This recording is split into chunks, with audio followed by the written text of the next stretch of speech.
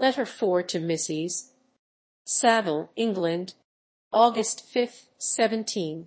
So strange an accident has happened to us that I cannot forbear recording it, although it is very probable that you will see me before these papers can come into your possession. Last Monday, July 31st, we were nearly surrounded by ice, which closed in the ship on all sides, scarcely leaving her the sea room in which she floated. Our situation was somewhat dangerous, especially as we were compassed round by a very thick fog. We accordingly lay to, hoping that some change would take place in the atmosphere and weather. About 2 o'clock the mist cleared away, and we beheld, stretched out in every direction. Some of my comrades groaned, and my own mind began to grow watchful with anxious thoughts, when a strange sight suddenly attracted our attention, and diverted our solicitude from our own situation. We perceived a low carriage, fixed on a sledge and drawn by dogs, pass on towards the north, at the distance of half a mile. A being which had the shape of a man, but apparently of gigantic stature, sat in the sledge and guided the dogs. We watched the rapid progress of the traveller with our telescopes until he was lost among the distant inequalities of the ice. This appearance excited our unqualified wonder. We were, as we believed, many hundred miles from any land, but this apparition seemed to denote that it was not in reality so distant as we had supposed. Shut in, however, by ice, it was impossible to follow his track, which we had observed with the greatest attention. About 2 hours after this occurrence we heard the ground sea, and before night the ice broke and freed our ship. We, however, lay to until the morning, fearing to encounter in the dark those large loose masses which float about after the breaking up of the ice. I profited of this time to rest for a few hours. In the morning, however, as soon as it was light, I went upon deck and found all the sailors busy on one side of the vessel, apparently talking to someone in the sea. It was, in fact, a sledge, like that we had seen before, which had drifted towards us in the night on a large fragment of ice.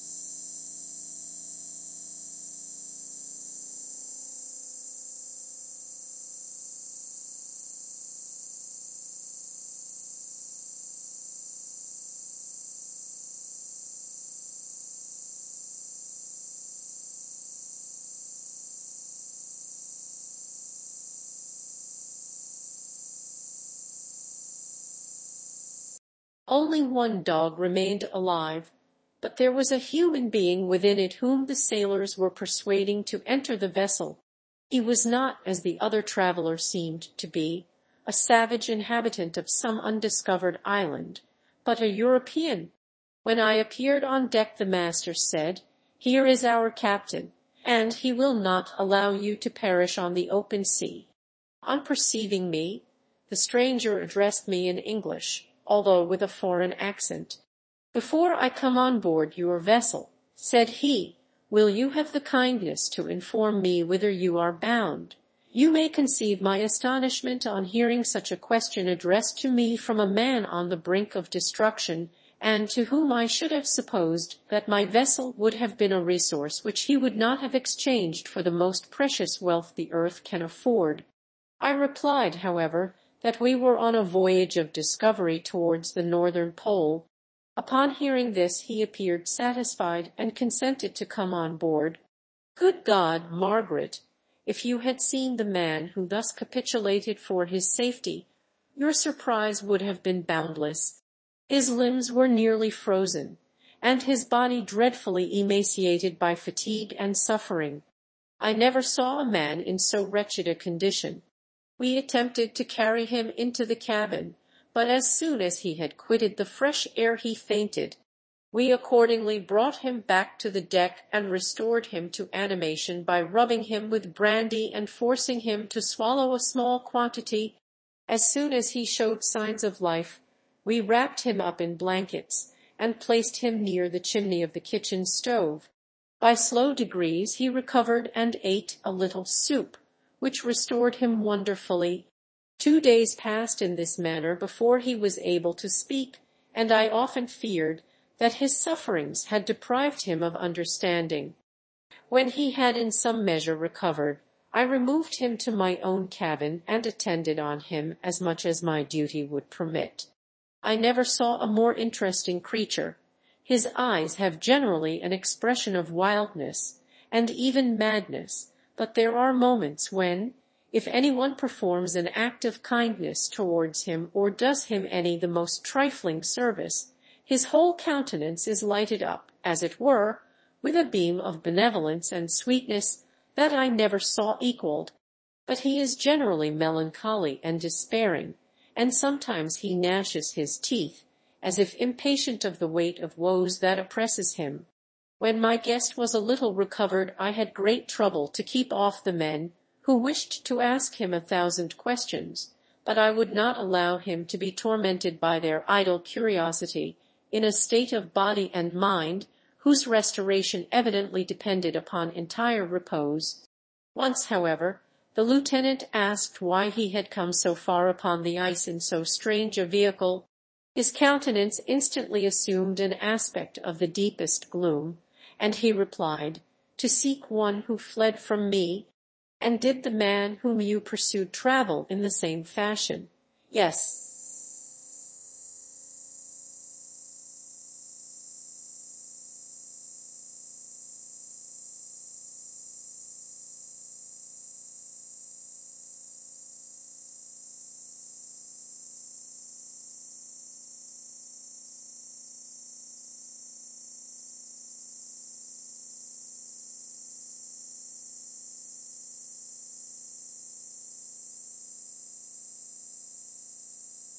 "Then I fancy we have seen him, for the day before we picked you up we saw some dogs drawing a sledge, with a man in it, across the ice." This aroused the stranger's attention, and he asked a multitude of questions concerning the route which the demon, as he called him, had pursued. Soon after, when he was alone with me, he said, "I have, doubtless, excited your curiosity, as well as that of these good people, but you are too considerate to make inquiries. Certainly, it would indeed be very impertinent and inhuman in me to trouble you with any inquisitiveness of mine, and yet you rescued me from a strange and perilous situation. You have benevolently restored me to life." Soon after this he inquired if I thought that the breaking up of the ice had destroyed the other sledge. I replied that I could not answer with any degree of certainty, for the ice had not broken until near midnight, and the traveler might have arrived at a place of safety before that time, but of this I could not judge. From this time a new spirit of life animated the decaying frame of the stranger. He manifested the greatest eagerness to be upon deck to watch for the sledge which had before appeared, but I have persuaded him to remain in the cabin, for he is far too weak to sustain the rawness of the atmosphere. I have promised that someone should watch for him and give him instant notice if any new object should appear in sight. Such is my journal of what relates to this strange occurrence up to the present day. The stranger has gradually improved in health, but is very silent and appears uneasy when anyone except myself enters his cabin. Yet his manners are so conciliating and gentle that the sailors are all interested in him, although they have had very little communication with him.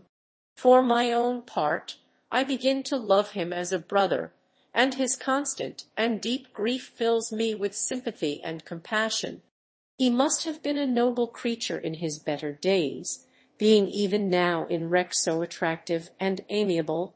I said in one of my letters, my dear Margaret, that I should find no friend on the wide ocean, yet I have found a man who, before his spirit had been broken by misery, I should have been happy to have possessed, as the brother of my heart.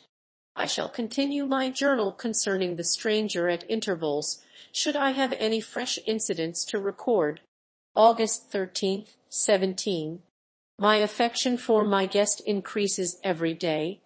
He excites at once my admiration and my pity to an astonishing degree. How can I see so noble a creature destroyed by misery without feeling the most poignant grief? He is so gentle, yet so wise. His mind is so cultivated, and when he speaks, although his words are culled with the choicest art, yet they flow with rapidity and unparalleled eloquence. He is now much recovered from his illness and is continually on the deck, apparently watching for the sledge that preceded his own. Yet, although unhappy, he is not so utterly occupied by his own misery, but that he interests himself deeply in the projects of others. He has frequently conversed with me on mine, which I have communicated to him without disguise. He entered attentively into all my arguments in favor of my eventual success, and into every minute detail of the measures I had taken to secure it. I was easily led by the sympathy which he evinced to use the language of my heart, to give utterance to the burning ardor of my soul, and to say, with all the fervor that warmed me, how gladly I would sacrifice my fortune, my existence, my every hope, to the furtherance of my enterprise. One man's life or death were but a small price to pay for the acquirement of the knowledge which I sought, for the dominion I should acquire and transmit over the elemental foes of our race.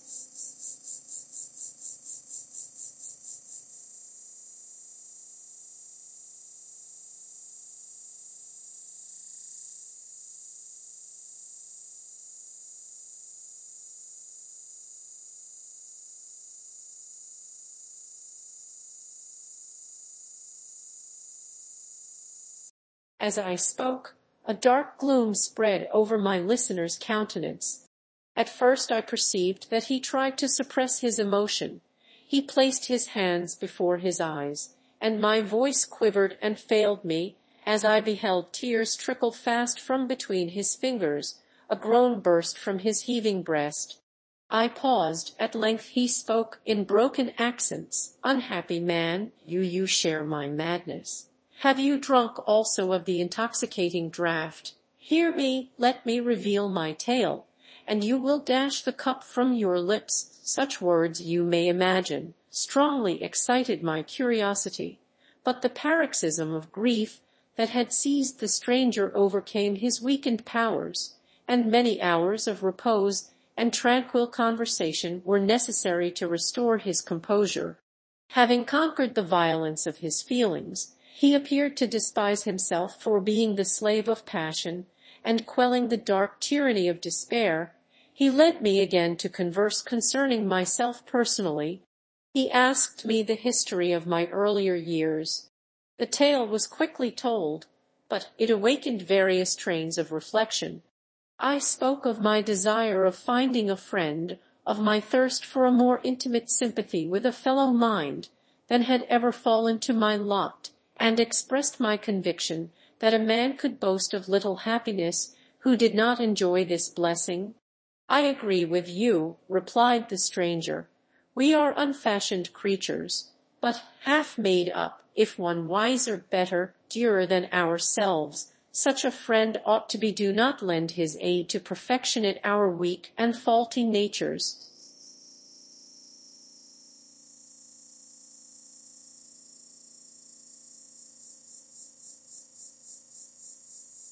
I once had a friend, the most noble of human creatures, and am entitled, therefore, to judge respecting friendship. You have hope and the world before you, and have no cause for despair. But I have lost everything and cannot begin life anew. As he said this, his countenance became expressive of a calm, settled grief that touched me to the heart. But he was silent and presently retired to his cabin. Even broken in spirit as he is, no one can feel more deeply than he does the beauties of nature. The starry sky, the sea, and every sight afforded by these wonderful regions seem still to have the power of elevating his soul from earth. Such a man has a double existence. He may suffer misery and be overwhelmed by disappointments, yet when he has retired into himself, He will be like a celestial spirit that has a halo around him, within whose circle no grief or folly ventures. Will you smile at the enthusiasm I express concerning this divine wanderer? You would not if you saw him. You have been tutored and refined by books and retirement from the world, and you are therefore somewhat fastidious, but this only renders you the more fit to appreciate the extraordinary merits of this wonderful man. Sometimes I have endeavored to discover what quality it is which he possesses that elevates him so immeasurably above any other person I ever knew. I believe it to be an intuitive discernment, a quick but never failing power of judgment, a penetration into the causes of things, unequaled for clearness and precision. Add to this a facility of expression and a voice, whose varied intonations are soul-subduing music. August 19th, 17. Yesterday the stranger said to me, "You may easily perceive, Captain Walton, that I have suffered great and unparalleled misfortunes.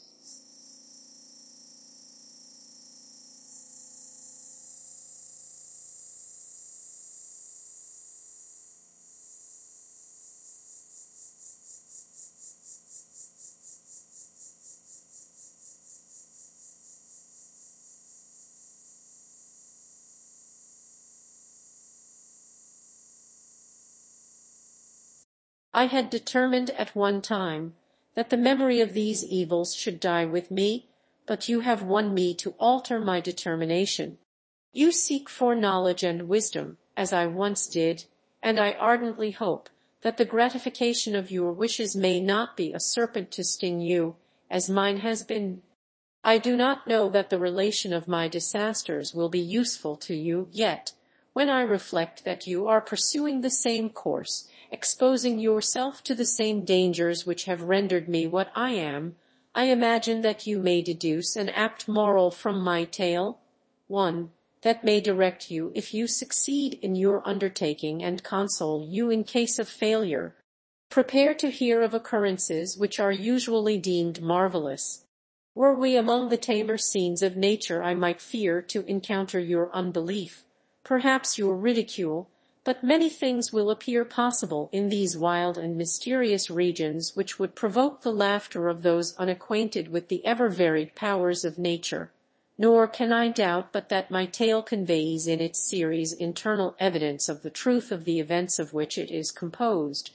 You may easily imagine that I was much gratified by the offered communication, yet I could not endure that he should renew his grief by a recital of his misfortunes. I felt the greatest eagerness to hear the promised narrative, partly from curiosity and partly from a strong desire to ameliorate his fate if it were in my power. I expressed these feelings in my answer. "I thank you," he replied, "for your sympathy. But it is useless, my fate is nearly fulfilled. I wait but for one event, and then I shall repose in peace." "I understand your feeling," continued he, perceiving that I wished to interrupt him, "but you are mistaken, my friend, if thus you will allow me to name you. Nothing can alter my destiny. Listen to my history, and you will perceive how irrevocably it is determined."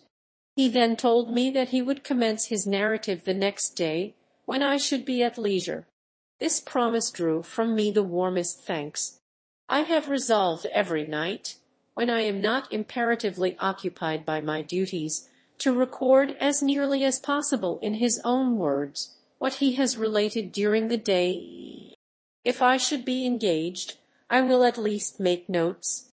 This manuscript will doubtless afford you the greatest pleasure, but to me who know him, and who hear it from his own lips, with what interest and sympathy shall I read it in some future day, even now, as I commence my task.